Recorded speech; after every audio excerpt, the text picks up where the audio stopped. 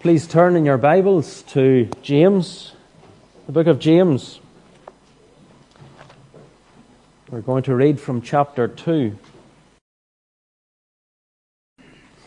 James chapter 2, and we're going to read from verse 14 to the end.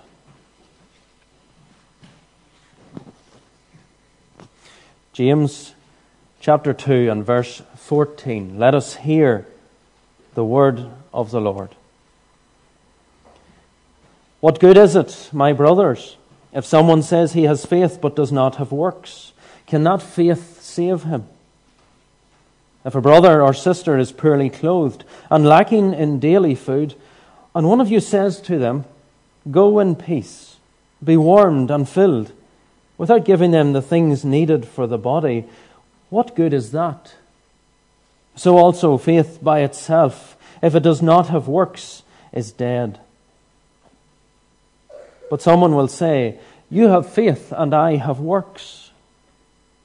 Show me your faith apart from your works, and I will show you my faith by my works. You believe that God is one. You do well.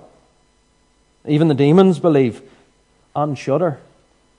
Do you want to be shown, you foolish person, that faith apart from works is useless? Was not Abraham, our father, justified by works when he offered up his son Isaac on the altar?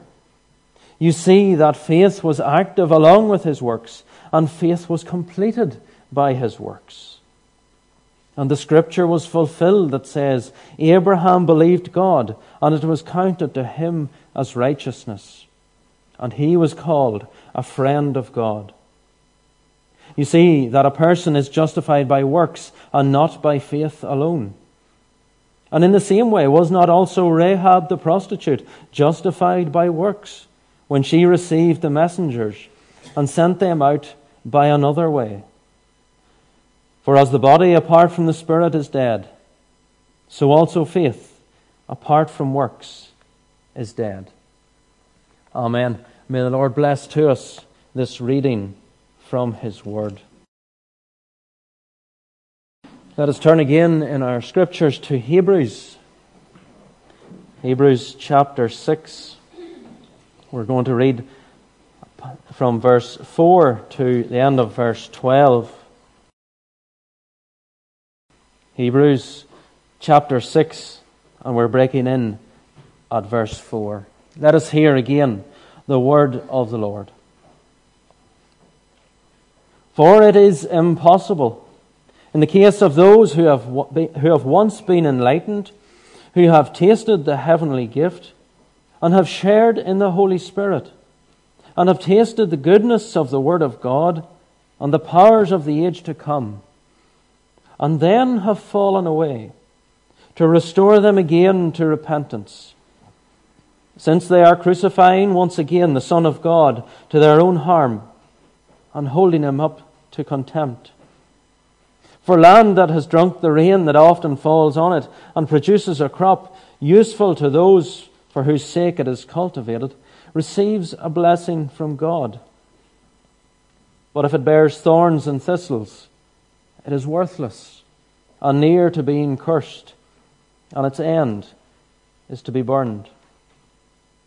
Though we speak in this way, yet in your case, beloved, we feel sure of better things, things that belong to salvation. For God is not unjust so as to overlook your work and the love that you have shown for His name in serving the saints as you still do.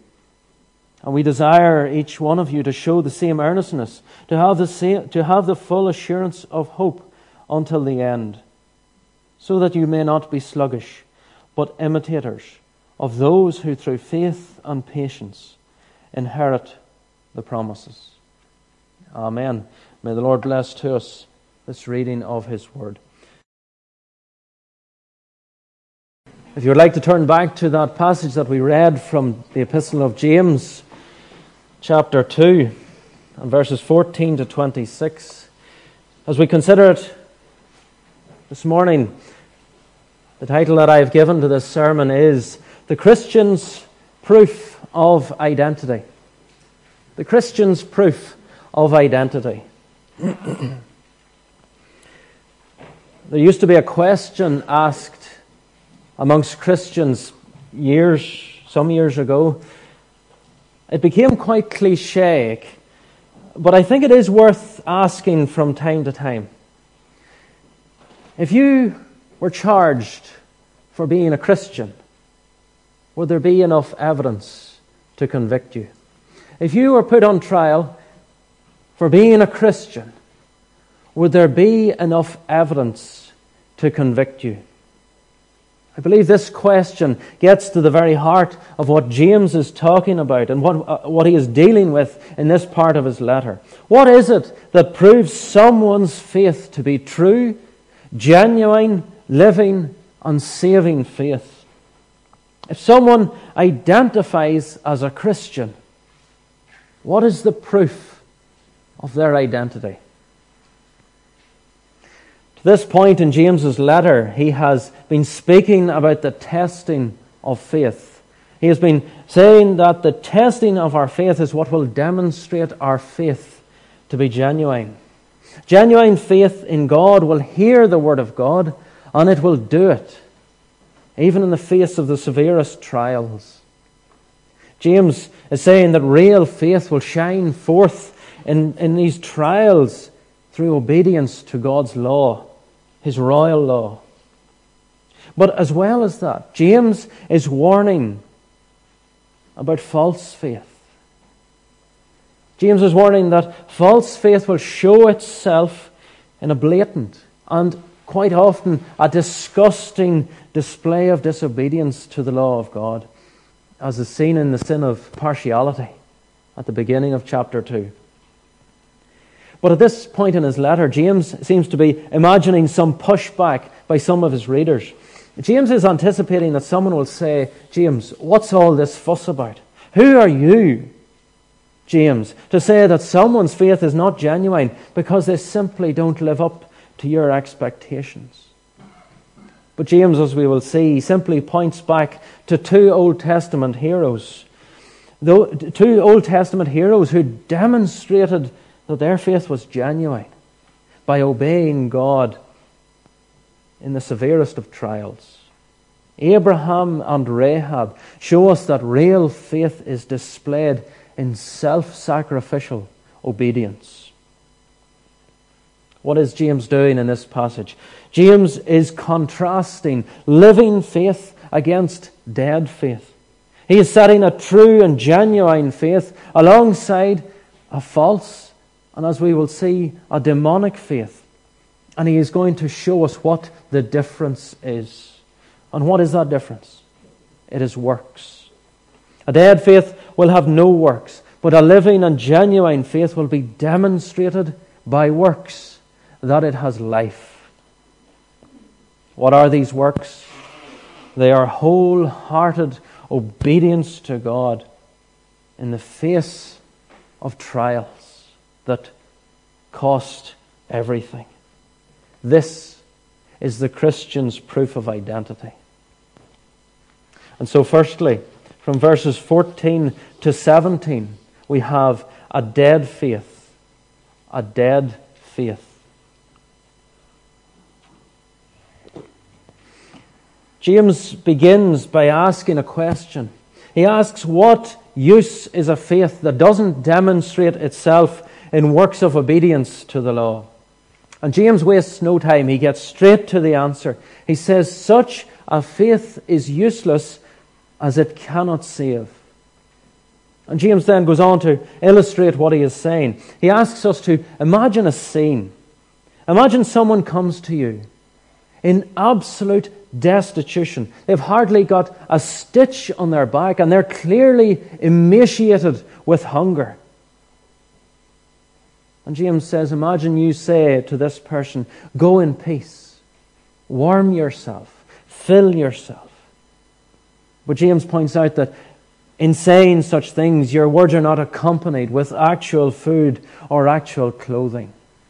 Now, if you saw this scene unfolding before you, you would want to scream out about the utter futility of this scenario. It is obvious that this person cannot warm themselves. It is obvious that this person cannot fill themselves.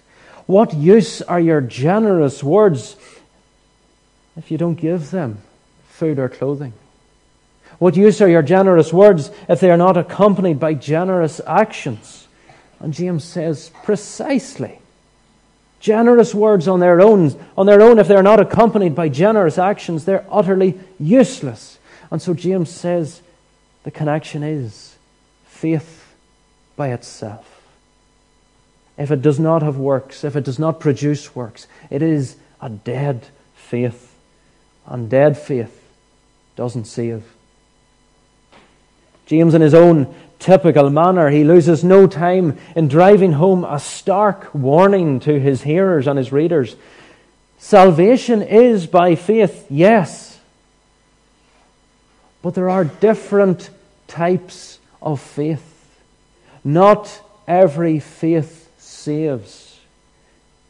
James is warning some of his readers and hearers that they are in terrible danger because some of them are exhibiting a dead faith, a faith that is without works, a faith that has no proof of being real. This is faith that, as he points out in an earlier part of the letter, this is faith that hears but does not do the Word of God. It is faith that shows partiality. It is faith that gives the person a name of being alive, when in fact there is no life in them whatsoever. There is a faith that saves, but there is a faith that damns.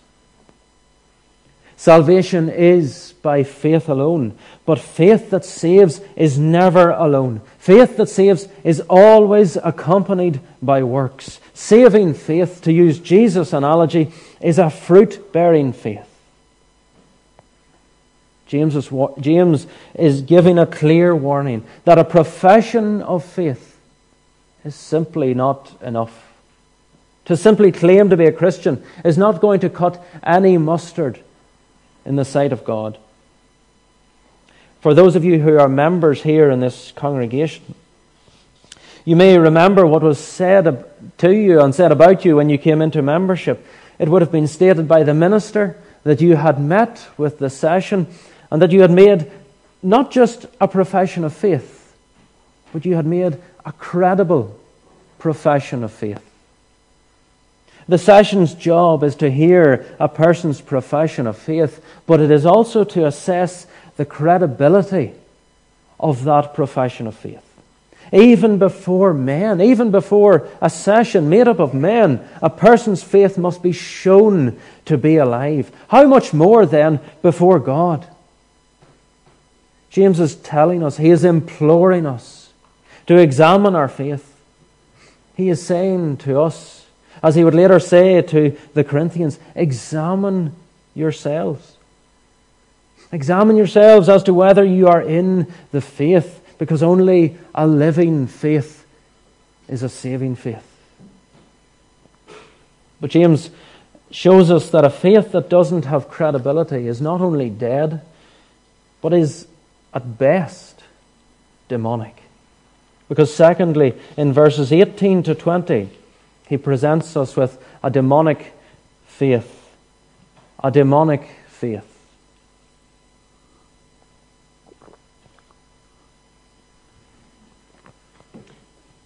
In verse 18, James answers an objection that he assumes will come up. He says, someone will say, you have faith and I have works. Now, this objection to us on the face of it can seem a little confusing. But it seems best to see that this objector isn't bringing up a logical argument against James. What this objector is doing, he is mocking James. James is imagining this objector rolling his eyes and in a mocking tone saying, oh, listen, here we have the great moralist James. He's saying, you have faith, but I have works. Isn't James the exemplary Christian? The objector goes on, but James, didn't your brother tell us that it is by believing in him that we have eternal life? It's not by works that we are saved, but by faith. Surely as long as we believe, it doesn't really matter what our lives look like. But then James brings a counter challenge to his objector. He says, okay, if you can have faith without works, show me that faith. But don't use works. Demonstrate to me your faith without your works. And James's objector is immediately placed into an impossible situation. How can they demonstrate anything if it is not by the fruit, if it is not by works? It is only the one who displays faith by works who can show that their faith is actually credible. But James doesn't simply leave it there. James takes the most basic element of the Christian faith and he uses that as an example. He says to his objector, okay, you believe that God is one. So far, so good. But shouldn't that simple element of truth bring some action from you? And James says, even the demons believe that, and they shudder. The demons believe that God is one, and they act upon it. They quake in fear. They tremble before God. But James points out, what he's really pointing out is, you don't even do that. You claim to believe what even the demons believe. They shudder in fear, but you display no fear of God whatsoever. And then he asks the question, do you still need proof that faith without works is useless? James would have been well aware of his older brother's words concerning faith and salvation. Jesus did certainly teach salvation by faith, by believing on him. But James would have heard the stories of how the demons trembled before Jesus. These demons realized that they were in the presence of the fully divine Son of God. And James could not stand for one moment to have his brother, his master, and his Lord Jesus Christ misrepresented by these charlatans whom he is addressing. These people claim to believe in Jesus, but the demons demonstrated their fear of Jesus the King more than these people. James demonstrates so fully that dead faith that doesn't even evidence itself in trembling before God, is demonic. It's, in fact, worse than demonic faith. In other words, James is saying, if the demons' faith won't save them, how much less your faith, which doesn't even bring you to fear God? How desperate, how unimaginable is the plight of the one who makes a mere profession of faith. To be considered worse than Satan and his demons is beyond imagination. James simply cannot fathom how someone could think they have genuine faith when what they believe doesn't even bring them to fear God as much as the demons do. Such a faith doesn't come anywhere near being credible, being genuine. Such a faith is useless. Such a faith cannot save. How does the thought of coming into God's presence make you feel? For the true believer, for the one who has genuine faith, it brings a sense of reverential fear. It brings a fear that is aware of God's holiness. It brings an awareness of our own sinfulness in God's sight. But it also brings with it an awareness of God's great salvation towards His own people. That's the believer. For some unbelievers, it brings a sense of unmitigated dread. But there's another class of unbeliever. There are unbelievers for whom the thought of entering into God's presence registers no reaction whatsoever. And in that class of unbeliever is often to be found one who has lulled their conscience to sleep with a false and empty profession of faith. Ask yourself honestly the question, does that describe you? Be careful that you haven't mistaken as full assurance what is actually self-deception. But James doesn't simply leave it there. He goes on now to show what true and genuine faith looks like. Thirdly, we see from verses 21 to 26 a demonstrated faith. A demonstrated faith.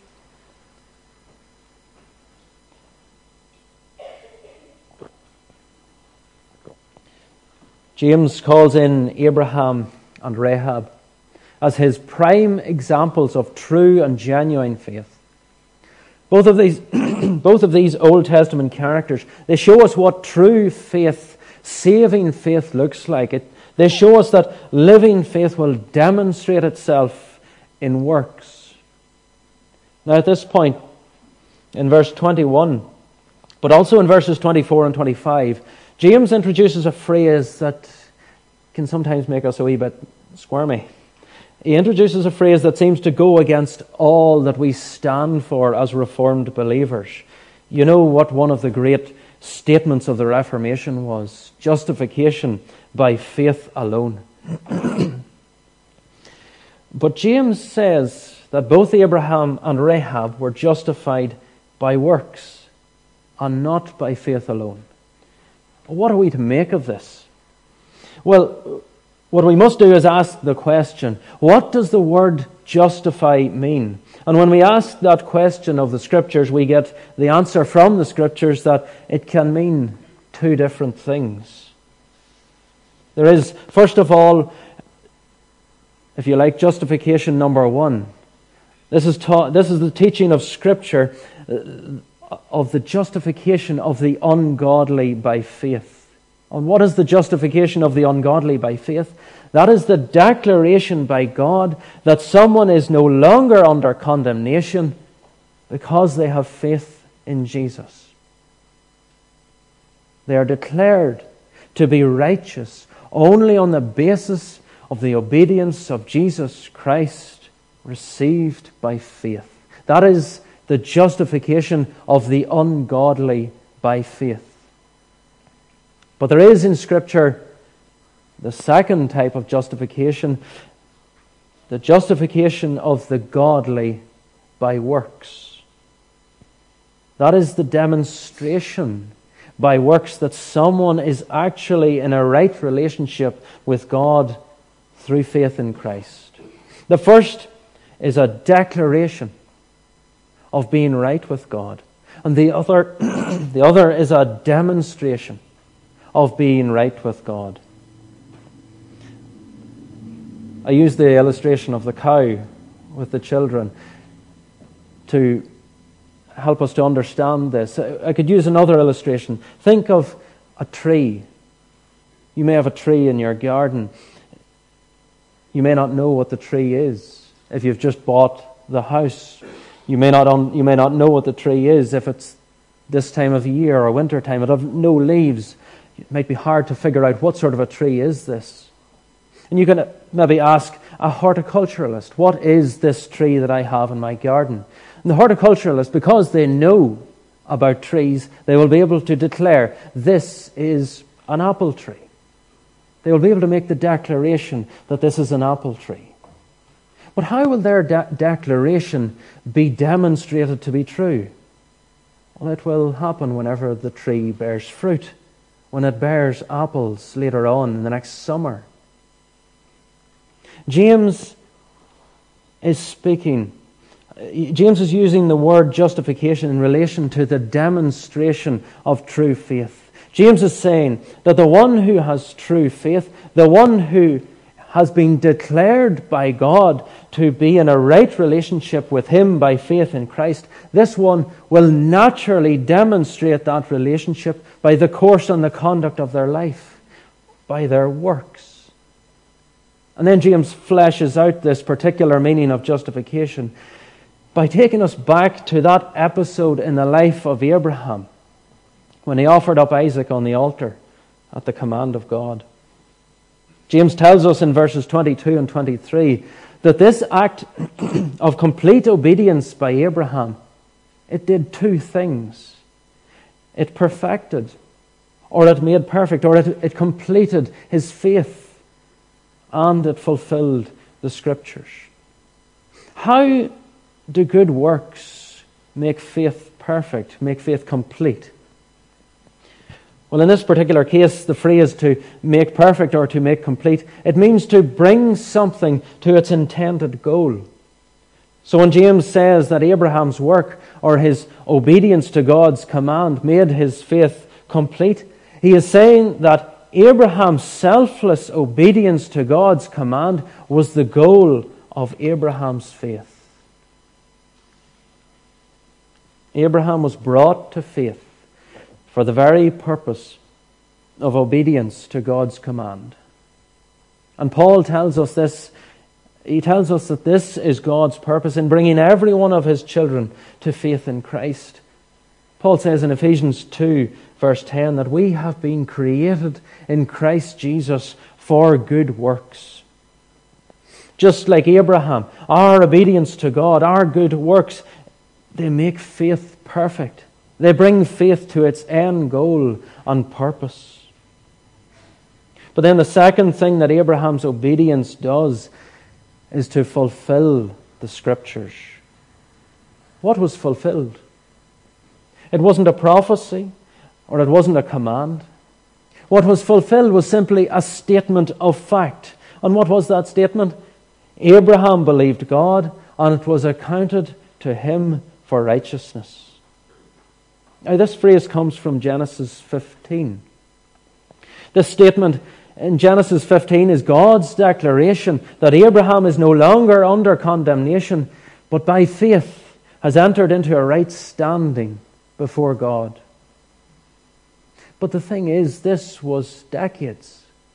This statement was made decades before Abraham offered up Isaac in obedience to God's command. What's the connection? How does Abraham's offering up of his son fulfill the statement from God about Abraham's justification by faith? Well, Abraham's offering up of Isaac confirms the truth of that statement. Abraham's actions verified, they demonstrated that what God said about Abraham was true, that he did believe God, that his faith was true and saving. James then sums this all up by saying that we are justified by works and not by faith only. Note carefully again what James is saying, or rather what he is not saying. He is not saying that we are declared righteous by God on the basis of our own righteousness, on the basis of our own works. But he is saying that, like if Abraham we have real faith that saves, if, like Abraham, we have real faith in Christ, then that real and saving faith will show itself in works of righteousness. And then James goes on to use the example of Rahab. How does Rahab show that her faith in God was real? Rahab, to the risk of her own life, obediently cooperates with God's program of judgment against her own people. She trusted God, and she demonstrated that trust and that faith by siding with God and by siding with God's people. But there is something we must take careful notice of when we hear James talking about works. James is not talking about accumulating brownie points or scout badges. We shouldn't have in mind a list of good works that we can accomplish as a sort of a box-ticking exercise, as if we can stack up some good deeds, and the more good deeds we can produce, then all the more evidence that we have true faith. No, what we must remember is the context in which James is writing. He is writing to believers whose faith is being tried in one way or another. And these trials are to assess the genuineness of their faith. And all along, James has been building to this point. True faith will obey God in the midst and in the face of trials of faith. You see, that is why James uses the examples of Abraham and Rahab. The obedience that Abraham and Rahab rendered to God's command was costly. Abraham's obedience made him willing to offer up his own son. Rahab's obedience risked her own life. A man or a woman, a boy or a girl who obeys God, whatever the cost, in the face of the trial of their faith, they demonstrate by their obedience that their faith is a real faith that saves.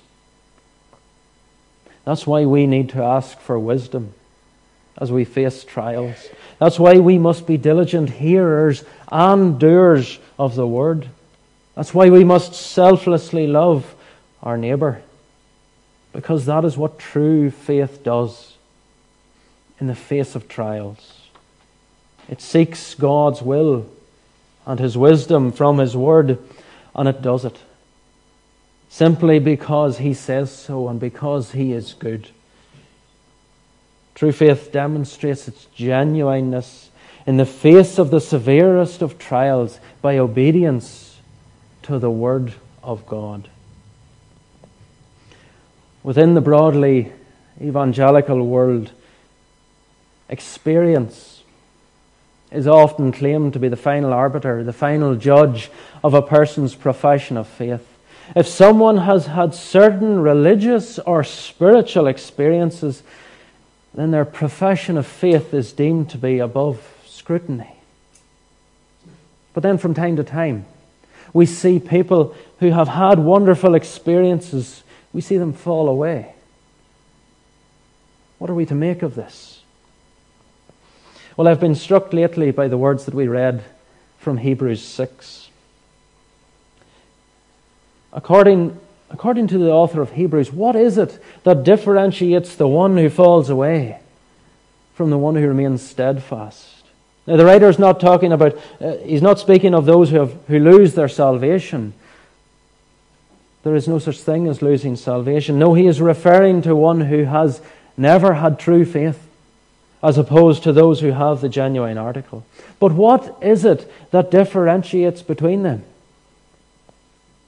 And what is remarkable is that it is not their initial experiences. Just read the experiences of one who eventually apostatizes. The writer to the Hebrews says they have once been enlightened. They have tasted the heavenly gift. They have shared in the Holy Spirit. They have tasted the goodness of the Word of God and the powers of the age to come. It reads like an expanded version of those who are represented by the stony ground in Christ's parable of the sower.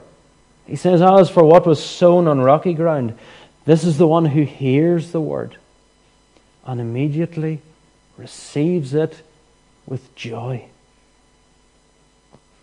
The spiritual and religious experience of those who eventually fall away from the faith, it can appear to be identical to those who have true saving faith. And they can have real and genuine experiences, even real experiences of the Holy Spirit. But the thing to note is that they are not saving experiences of the Holy Spirit. These experiences are not accompanied with saving faith. This shows us that experience is no proof of the true believer's identity. But the writer to the Hebrews, in that passage that we read, he shows us what are the marks of true saving faith. And he is in perfect agreement with James. He says in verse 10 of chapter 6, God is not unjust so as to overlook your work and the love that you have shown for his name in serving the saints, as you still do. What is the mark of true saving faith? It is a continuous, consistent, self-sacrificial, costly obedience. You might be asking the question, how can I be sure that my faith will stand in the day of trial? How can I be sure that I have living faith? What makes faith living in the first place? The answer to that is Jesus Christ. A faith that bears the fruit of good works is a faith that is rooted in Christ Jesus. Faith that is rooted and grounded in Him who is God come in human flesh. Faith that is grounded in what He has done, in His great work of redemption accomplished. Faith that is grounded and rooted in the person and work of our all-sufficient Saviour. That is true faith. That is living faith that will bear fruit. Faith that says, I count all things but loss, in order that I might know Him and the power of His resurrection and share in His suffering. Because He loved me.